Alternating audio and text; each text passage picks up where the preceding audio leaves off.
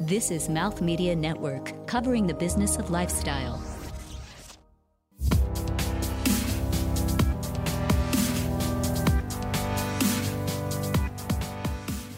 Control over the U.S. Senate may have been decided after Tuesday's night's election, but exact numbers are still to be determined, and from Arizona to Florida to Georgia, there are tight recounts up for respective races, determining significant outcomes that will shape the lives of millions. Let's start with Florida. America's most notorious swing state is actually headed for a statewide recount in a major statewide election for both the Senate and the governorship, where Republicans, by latest accounts, are narrowly leading. The races between Governor Rick Scott and Senator Bill Nelson for U.S. Senate, and between Ron DeSantis and Tallahassee Mayor Andrew Gillum for governor, remain too close to call as well after Tuesday night's election. Under Florida state law, however, a machine recount is triggered if the margin of victory is equal or less than 0.5%, while a manual, hand-driven recount is triggered if it's less than 0.25%. But with all of these laws and all of these percentages, what does this actually mean for the broader contours of American democracy and for the voice of Florida's voters? Switching gears over to Arizona, similar challenges persist. Democrat Kyrsten Sinema is ahead of Martha McSally by a mere 9,600 votes for the open Senate seat, with 99% of precincts per reporting. And Arizona law states that the margin must be a 0.1% difference between the top two candidates to qualify for a recount. And, switching states again, over in Georgia, the governor's race is a bit trickier. The GOP's Brian Kemp is leading Stacey Abrams by 63,000 votes, placing him slightly above the 50% line that declares a victor and doesn't send the top two candidates to a runoff. But Stacey Abrams, who Oprah Winfrey most recently and famously stumped for right ahead of the Tuesday election, is vying to become the first black female governor in the United States and has not conceded and insists all votes are to be counted. Layering on top of these different outlays of percentages, of recounts, of machine ballots and hand ballots is a presidential tweet, which just yesterday outlined the concern from our own president about his own perspective of how the veracity and truth of these elections ought to play out, not defined by the voters, but defined by his voice. So, what does this actually mean for the broader prospect of American politics, and what does it mean to have record-breaking turnout in a midterm election this past Tuesday of 2018, but also have a record number of hand recounts that will decide the fate of those American voices? If the recounts were to be halted immediately, just like Trump insists, it would actually have the effect of disenfranchising not only the voters in those states, but even overseas military personnel who submitted absentee ballots, and those can be tallied under or until November 16th. But America, it's no stranger to recounts. And joining American Enough today is Todd Elmer, someone who's been right in the thick of them himself. Todd is actually a seasoned political veteran and operative, as both an Obama administration alumni and a member of the Democratic Party's deployment project that sends seasoned veterans to advance the fieldwork of red to blue states, where he most recently helped out Harley Ruda unseat a 30-year incumbent Dana Rohrabacher in red Orange County. Todd is actually also a veteran of the blockbuster 2000 presidential campaign between George W. Bush and Al Gore. And after Election Day, Todd shipped right out to Florida as an election recount attorney.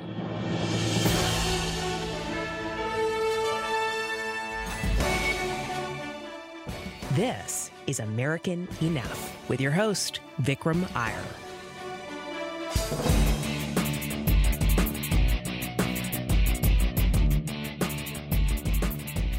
Todd, thanks so much for joining American Enough. I wanted to get a sense from you as to what we can actually expect to see, to feel, to hear in each of the halls of recount offices from Arizona to Georgia to Florida.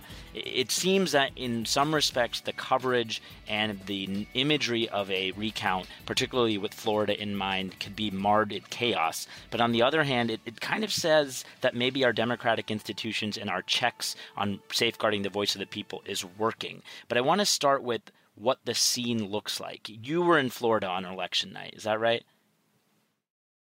Election night 2000, yes. in 2000. And so walk us through what it looked like to both be in the midst of adrenaline and excitement, but also start to taste that chaos and feel that chaos as a bit of color in what our peers up on both parties might be feeling right now in those three states on the heels of the 2018 election. Absolutely. Well, first of all, Vikram, thank you for having me. It's great to be on here. I'm a huge fan of American Enough, so it's great to be here. So, yeah, absolutely. Well, I think the scene, I'm almost positive that the scene in Florida on election night and then, the scene at the Gore campaign headquarters on election night in 2000 and then following in the Florida recount was probably quite different than what we're seeing now.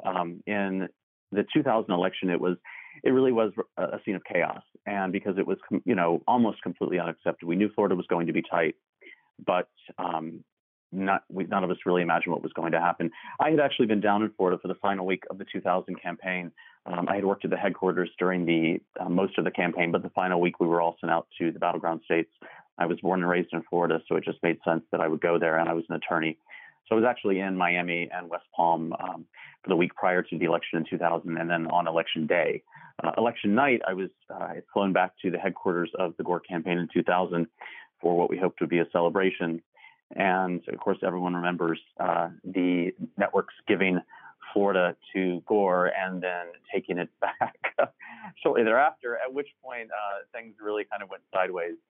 We spent about the next 5 hours standing in the rain in Nashville at where the outside square was for the celebration. And until Chairman Bill Daley of the campaign came out about 2 or so in the morning and said, this isn't over. We've got issues in Florida. The campaign isn't over. And the vice president at that point had retracted his concession to Governor Bush at the time. The next scene was essentially everyone from the campaign went back to the headquarters around 3 a.m.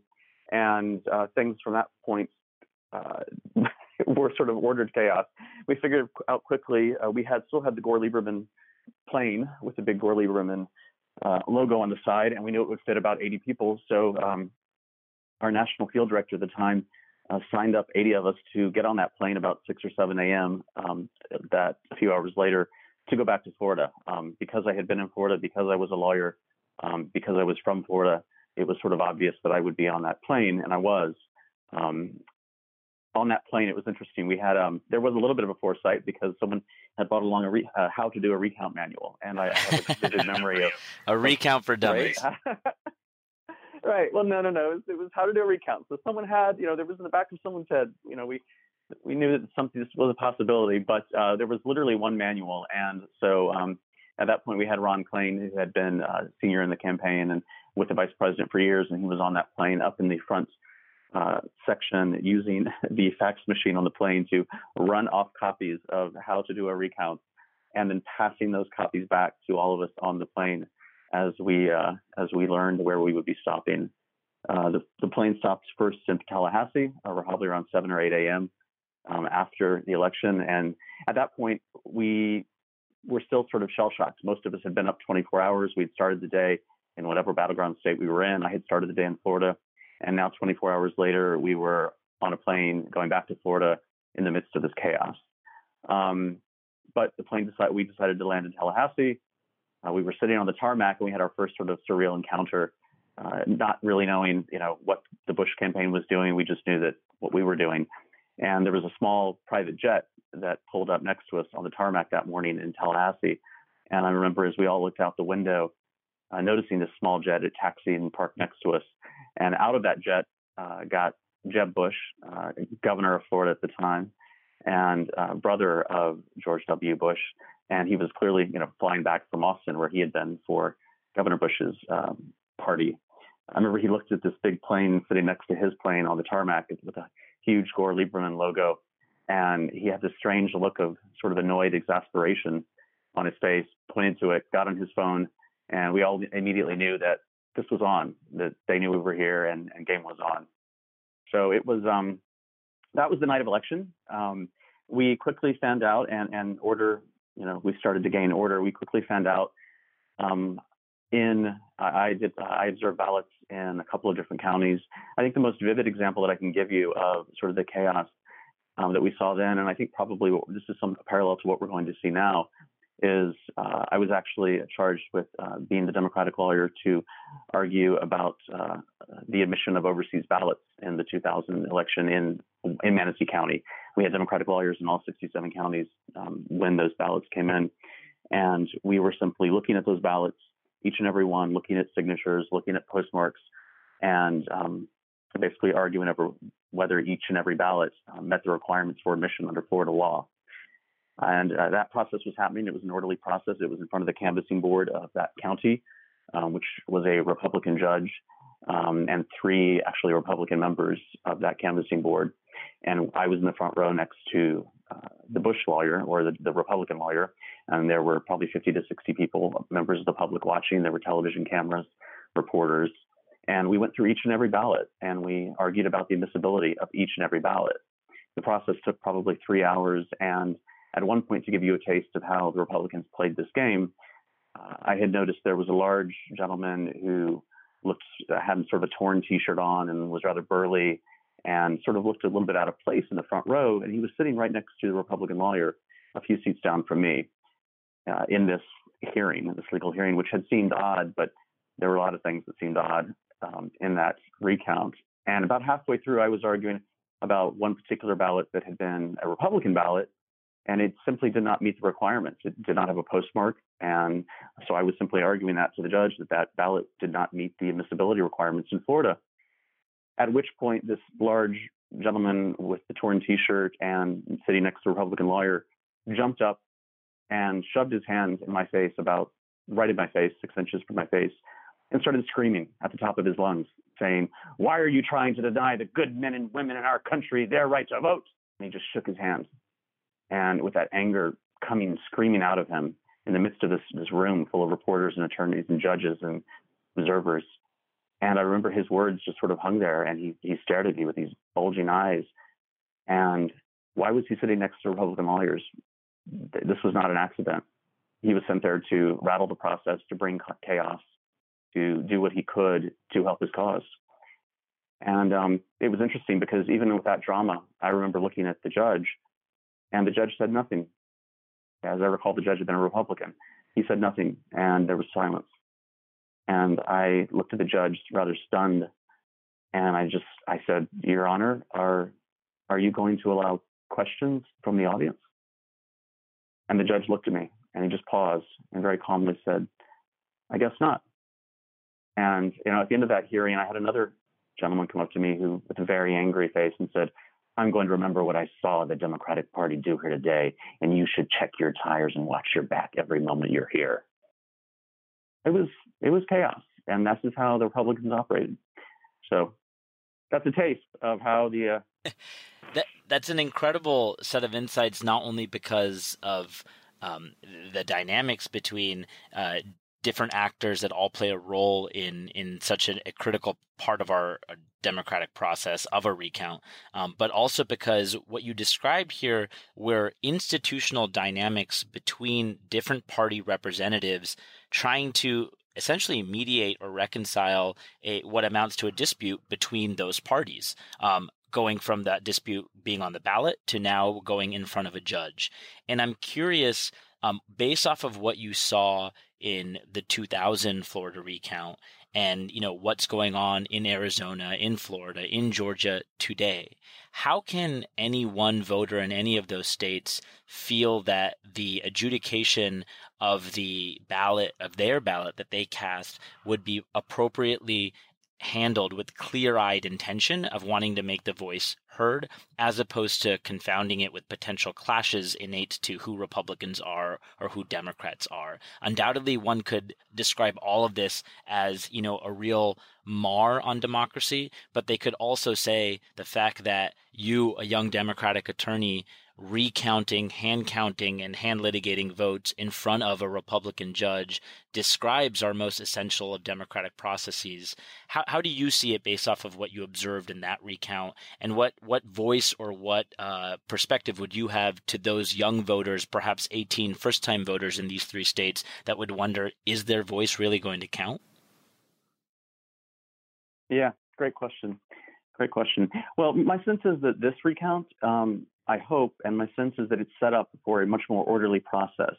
And I hope that a lot of that chaos also came from the fact that of the 67 counties in Florida, there was no uniform sort of model, recount procedural law or regulation in place.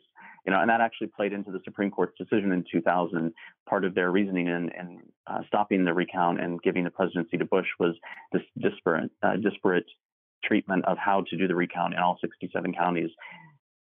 Florida seems to have learned from that. Florida has enacted a variety of laws since then to do just that, to bring uniformity to recount procedures, so that all 67 election officials that are overseeing the process in Florida right now have the same requirements. And you mentioned them earlier. If there's a difference of under 0.5%, there will be a machine recount, and if the difference remains under 0.25% or equal to, there will be a manual recount. So the foundations have been firmed up by Florida law, and so the foundations, at least in Florida, are in place for an orderly machine and or manual recount, which I think we're seeing right now is working. The same thing, the one piece that's the same is that the Republicans yet again, and let's call a spade, the Republicans yet again are injecting chaos into this. And this time they're doing it from the bully pulpit and the bully, Twitter account of this president demanding that this recount be stopped when it's in the middle of an orderly process, when the laws of Florida are being followed, is absolute chaos. And it ties in with, his broader pattern of injecting chaos wherever he thinks it will advance his agenda. And in addition to this, bullhorn of chaos coming from the White House, we've already seen this past Saturday Republican mobs protesting in front of election offices in Broward County and in other Democratic places, demanding that the recount be stopped, just like Republicans sent mobs in the 2000 recount. Some folks remember what we call the Brooks Brothers riots in 2000, which was when a large group of Republican staffers from the Hill, young staffers, went down to Florida and literally caused a riot in the Miami courthouse to try to stop the recount there. So those same tactics, the Republicans are using them again. This time they have the additional, Twitter bullhorn of this president. So I hope that the laws in place in Florida can withstand this assault coming from the Republican Party. I think they can. I think young voters should take heart in that fact, and hopefully this recount will play out as the laws of Florida dictate it to, and not based on ridiculous, chaotic statements coming from the White House. And I think, for our listeners, just to ground those statements from the White House in with precision, most recently on November 12th, around 4:44 a.m., Donald Trump actually tweeted that the Florida election, as just one example of the three states in play, should be called in favor of the Republican Rick Scott and Ron DeSantis over the Democrats, and actually started to infuse this thought that ballots might be missing or ballots may be forged, and that we should just simply accept the results from election night.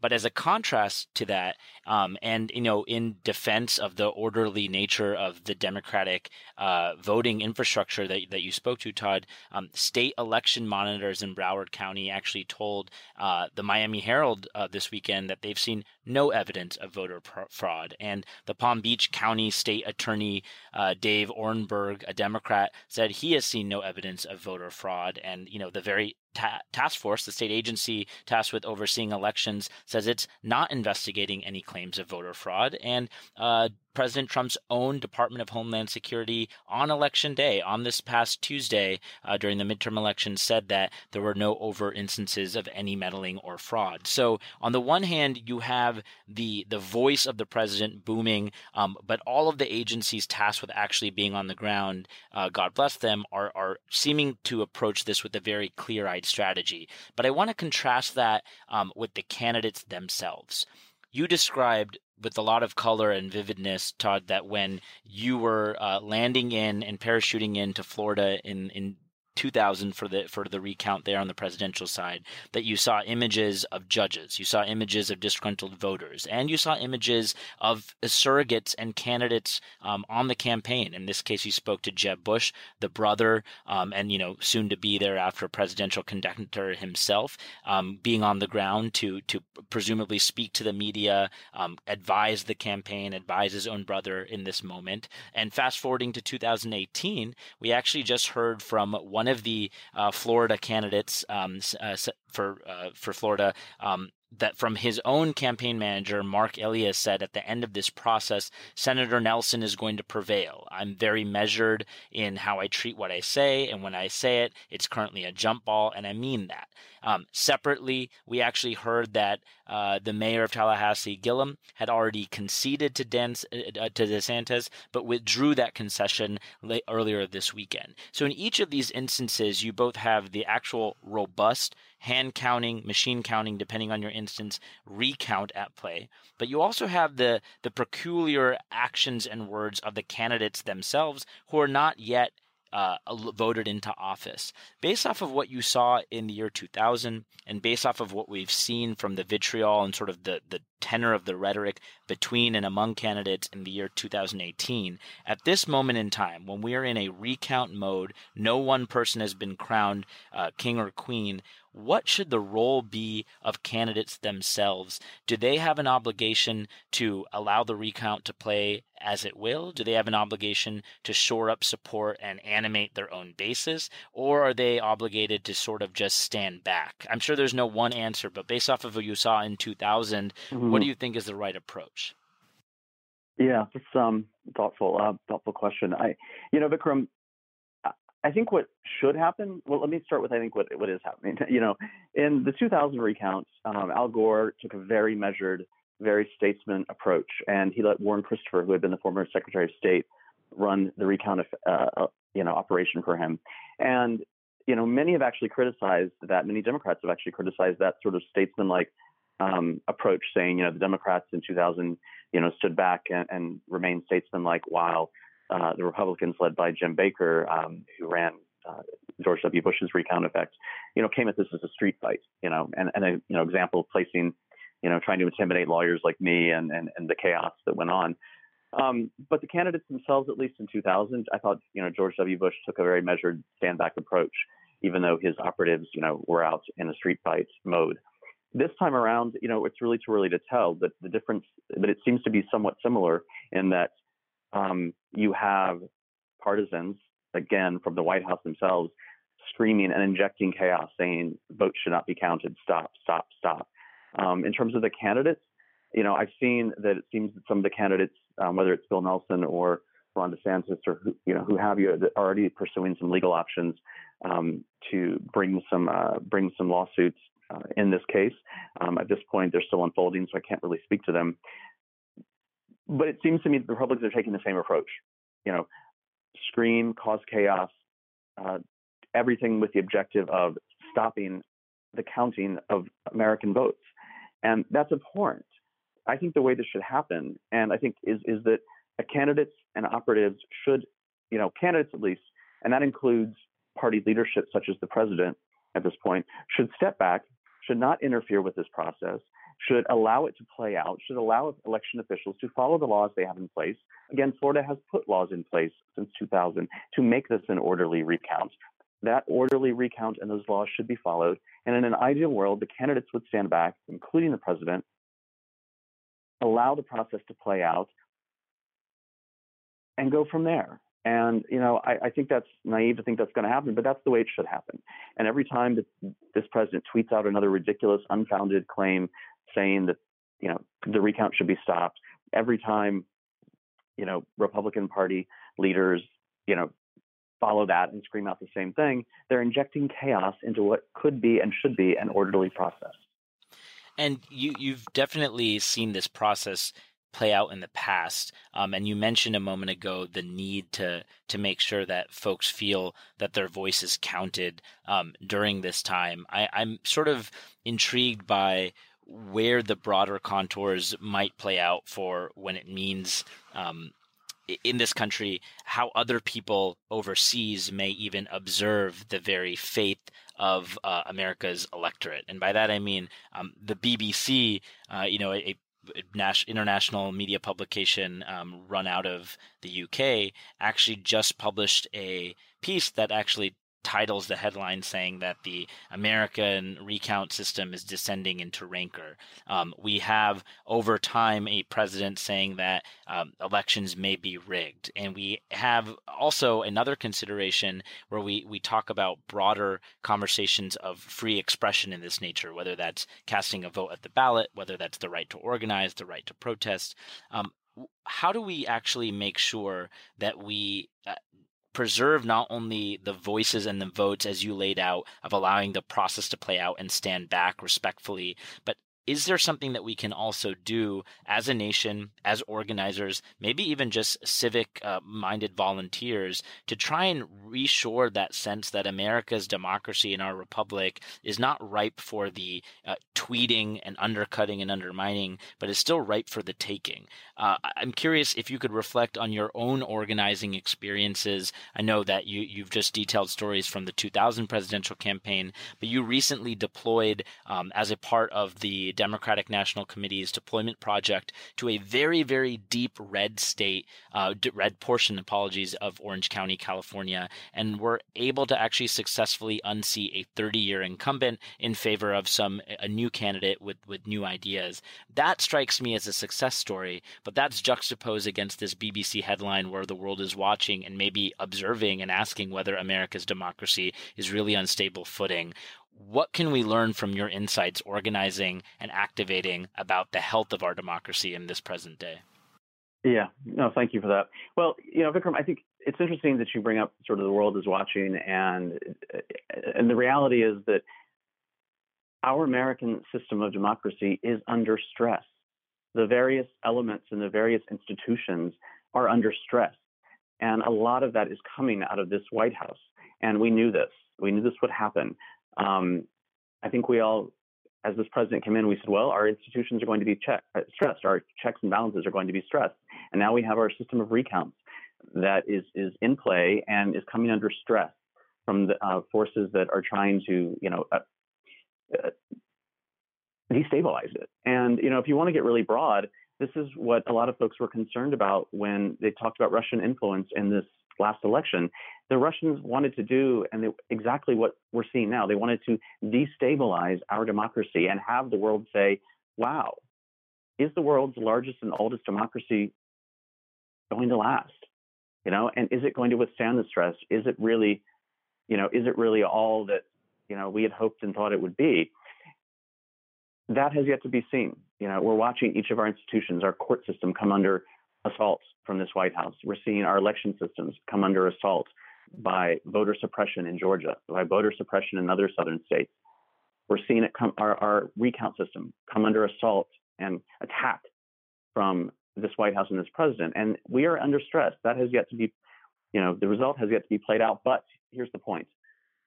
I am absolutely optimistic that the system is withstanding this stress. And I'll give you one example, as you say, from these recent midterms. As you noted, I was sent by the DNC's deployment project to help the field operation in the 48th District of California, which is in Orange County, and it ranges from Laguna Beach in the south up to Seal Beach in the north, which is about 30 to 45 minutes south of LA. This district had been, and really that county, Orange County, had been deep red for many, many years, but over the last several years has been shifting to purple. And there were 4 districts in Orange County that were all considered targeted swing races because the demographics have been shifting. And frankly, I think what we're seeing is an electorate that is becoming more and more disgusted with the extreme policies and actions coming out of the White House. For example, the district we ran in was held by Dana Rohrabacher, a far-right Republican, a strong ally of this current president, and a strong ally of Russia. And over the last several years, we've seen his support dwindle. 2 years ago, Dana Rohrabacher won re-election by 17 percentage points. 2 years later, in just 2 years, we unseated him. He was flipped by Democrat Harley Rouda, who won by around 4 to 5 percentage points. That's massive change. That's 21 percentage points change. So I think that's a combination of, one, the Democrats put a great candidate in there. Two, Dana Rohrabacher has continued to tack farther and farther to the right. Three, folks are completely disgusted with, this current president and his actions. I think you combine that, and it led to this win. The DNC had sent operatives such as myself, seasoned political veterans, to a wide variety of these targeted races to help to bolster. And here's what I saw. We saw thousands, literally thousands of volunteers coming from all over to help unseat this one far-right Republican, but with the goal of winning back the United States House of Representatives. I think the Democratic Party's unified view on taking back the House this time, and its unified strategy, which included sending folks like us in these deployment projects, which included a wide variety of efforts, worked because you had this wave of volunteers and people who came to knock on doors, who came to hold, signs, who came to help out, who came from all over this country. I cannot count the number of people that I met, volunteers, when we were organizing in this Orange County race, who said this was their first time. So many people said, I've never done this before, but we've got to change this. We've got to win back the House. We've got to stop this insanity coming out of the White House. And we'll do it here in this county. And it happened in districts all over the country. And that was heartening to me. And to me, that says our system is working. It says citizens are becoming engaged on levels we've never seen before. The people are fighting back. And it's working. And that gives me hope. That must feel extra incredible when you just reflect on where we are today in 2018 versus where we started this story, which is your description of both election night and walking into the thick of the recount in the year 2000. It must feel almost extraordinary to have felt that sort of anguish or defeat after seeing how that recount played out for the candidate that you were working for then versus the victory that your candidate, as well as the House of Representatives and the Democrats, saw now. Walk us through a little bit of that juxtaposition and what that kind of means in terms of the broader strokes of hope in our democracy. Well, I think, wow, it's a big question. Going from sort of the sense of despair and anguish and anger of, what happened in the 2000 process, leading up through the resurgence of hope and decency and competence that Barack Obama brought back, for 8 years, and then seeing the whiplash, when Donald Trump was elected, and seeing the whiplash of the chaos that he's injected into our society over the last 2 years. I felt like this midterm, Vikram, was, and I think this is why so many people volunteered and so many people got involved. The image that I had in my head was that, Barack Obama had put this nation, on track, and things were moving in the right direction. I feel like with the 2016 election of this current president, it felt like the vehicle, that is our nation, really ran off the rails. And where we were and where we are right now, almost, come leading up to the midterms, was the nation almost, on the edge after having passed through the guardrails, on the edge of falling off a cliff. And I felt like these midterms were our last chance to right that car, to put it back up on top of the cliff and not have it tumble off as it would have if we had not regained the House and there had been no check to what this president's agenda is and is stopping this president's chaos. So I think there's a renewed sense of hope that we've stopped this nation from falling off a cliff, if you will, with these midterms, but we're still in a very precarious state. So I'm glad that we could catch our breath, that we could take back control of the House, that we could know that we can now at least, the system of checks and balances is bolstered. Again, going back to what I was saying, that our system is under huge stress, but we're watching all the different parts work together. We're watching individual citizens volunteer in campaigns. We're watching our judicial system, fight back against, political influence. We're now bolstering our legislature with a Democratic majority in the House that can balance out, the Republican majority in the Senate and the Republican in the White House. So I do have a renewed sense of hope, and I think a lot of people do. But there's so much more to do. That's right. There's a lot more to do. And one of those, ladders of need and opportunity in terms of the more work to be done really for me, or as I've observed it, seems to vector around the identity of free expression in the United States. You have both record turnout, not only in terms of those showing up to the polls, but as you said, record volunteers trying to help organize communities around campaigns. And then you also have that contrasted by, a heightened sense of attack on our media, most notably with our president going after a CNN anchor and revoking his press credentials to access the White House. A few weeks ago, we had a global conversation around the Saudi Arabian journalist Jamal Khashoggi and his murder at the hands of the Saudi Arabian government, and maybe the lack of commentary on that free expression and that sort of attack on dissent from this current White House. And you've seen record number of state legislative attempts to undercut voting rights by carving out new exceptions and new comments on same-day registration and the type of ID that you need to actually show up and vote, coupled with long lines. Drip by drip, it could be argued that there has been an assault on different aspects of voice in America.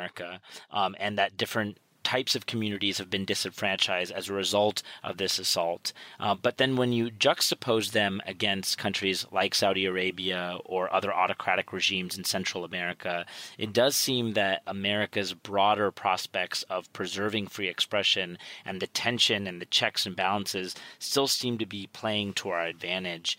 I'm curious from your perspective, having seen individual votes literally be litigated in the balance of a judge in the year 2000, and now reflecting on these individual attacks on those voices in the year 2018, what's at risk when it comes to the identity of America as the land of free expression?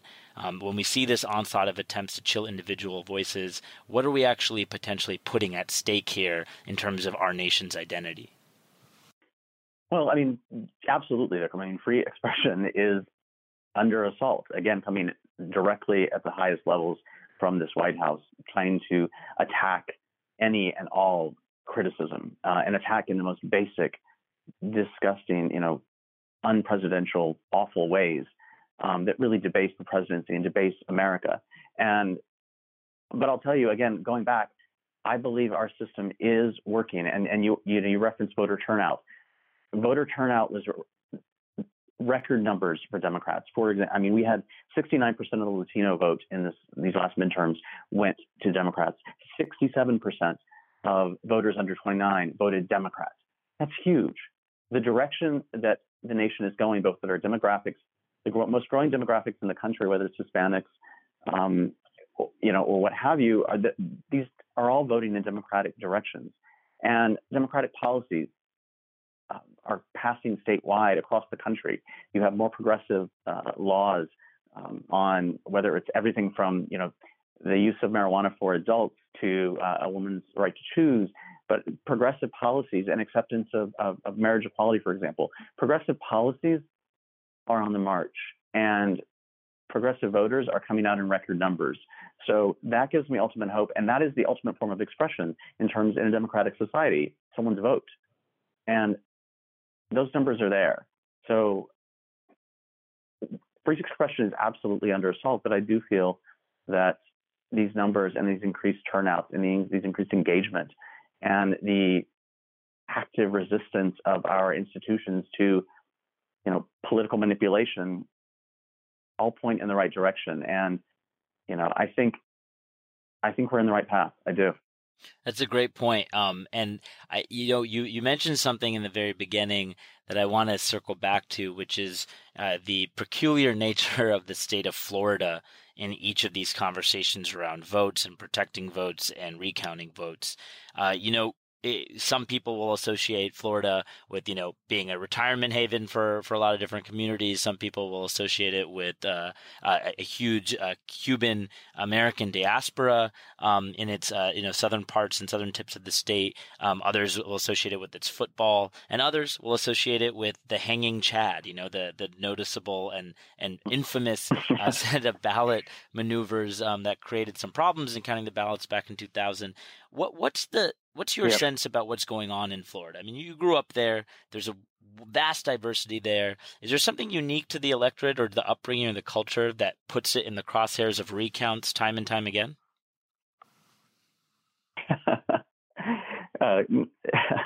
Yes, I am a Florida native and was born and raised there, and I love the state, and I feel like I can see it in sort of a clear-eyed viewpoint. Florida does have a really diverse population. As you said, there are many, many retirees from all over the country and frankly all over the world that come. You have a large and vibrant Hispanic community absolutely in southern Florida. In Orange County, where I grew up, actually near Orlando, is one of the most purple districts in the country in the sense that it really is a microcosm of the nation. You've got, sort of very conservative evangelical Republicans. You've got liberal, smart, well-educated, tech entrepreneurs coming in. You've got large Hispanic community and population, large retiree. You've got it all there. And I think in a way that's probably this demographic blend, I think is probably why Florida is always in the crosshairs, because it does represent, if you will, in all respects, a little microcosm of the country. I love the state and I'm biased in a way, but I'm pleased to see that they have, at least in their recount laws, really been working, and I applaud them. They have passed this slate of laws to, make a recount process smooth and steady and, the same across all of their counties. So now that we're in the middle of watching this and we're watching, folks count votes again, and we're watching the Republicans send mobs to try to stop those votes and file lawsuits, I think let's see how the system works. But I think Florida is in a much better place, and a much more organized place to let this process play out. If we can, it's a microcosm for the nation, right? It's got an organized system of laws in place to deal with this situation of the recount. And you've got an organized effort and let's call a spade, by the Republican Party to inject chaos and to stop that process for their political favor. So, I'm watching here on the sidelines like you and everyone else. And I hope that process that Florida has in place will be allowed to play out as it is designed. And, we shall see. We shall see. Corporations and business do have an obligation, a civic obligation, to speak out, especially in a vacuum of leadership in Washington and sort of a vacuum of organized leadership, drummed up by the chaos this White House is churning out. I think we've seen corporations realize that, wow, they do have a role to play. And when citizens here and abroad start to question their faith in our government, well, other institutions, other stakeholders, whether it's in the corporate realm or individual citizens, do need to step up and get involved. And that's what we're seeing. It's the system under stress, which is what a lot of us thought we would see when this current president came in. We're seeing that assault, and we're seeing the institutions come under direct stress. The only way that democracy is going to continue to thrive is if all stakeholders in our system participate. So I'm thrilled to see CEOs speaking out. I'm thrilled to see individual citizens coming and volunteering for the first time. I was even heartened. We had some volunteers that came from overseas to help on this midterm election in Orange County, came all the way. And I was talking to one of them from Ireland, and I said, well, this is great that you're here. We need your help. And it was very heartening because he said, absolutely. He said, I'm here because the world cares about the United States. We do. And we see the United States in trouble right now with the current environment being driven by the chaos from this White House. And we want to help. What happens in the United States, your stability affects our stability. And he was speaking in terms of someone from overseas, from Ireland. And he said, we're here to help. And it was almost an emotional moment for me because it realized, whoa, when you're in trouble, when you're under stress, that's when you need your friends. And seeing friends, if you will, come from all over the country, from all over the world to shore up, this grand experiment that we call America was incredibly heartening. And that's what it's going to take. It's going to take a concerted effort. And I believe we will stand the current environment. I will believe the nation and our democracy will come out stronger. But it's going to require a level of participation from individuals, from stakeholders across our nation that we've never seen before. So that's absolutely right. And we'll end by noting that as you laid that out, Todd, CBS local news at the Georgia State Capitol, it just reports that a police officer arrested a state senator, Nikema Williams, during a rally at the Capitol, simply as she was demanding that every vote be counted. So to say nothing else for the current state of play and our times of trying to protect our voice, there are certainly countless people out there shouting, being arrested, standing up for one another, and just like you did in the 2000 recount, making sure that every ballot gets counted. Todd Elmer, thank you so much for joining American Enough. Absolutely. Thank you, Vikram. This has been American Enough with Vikram Iyer. American Enough is a production of Mouth Media Network. Contact Vikram with your comments and questions at 844-4Vikram and connect with the show on social media at American Enough. Theme music by Chris Thomas. Episodes available at AmericanEnoughPodcast.com and everywhere the best podcasts are found. To learn more about Mouth Media Network and how you can partner with this podcast, visit MouthMediaNetwork.com. The views and opinions expressed in this podcast are those of the host, callers, and guests, and do not necessarily reflect the views and opinions of Mouth Media Network. No portion of this show may be reproduced, published, or rebroadcast without the express written permission of the producers. Thank you for listening.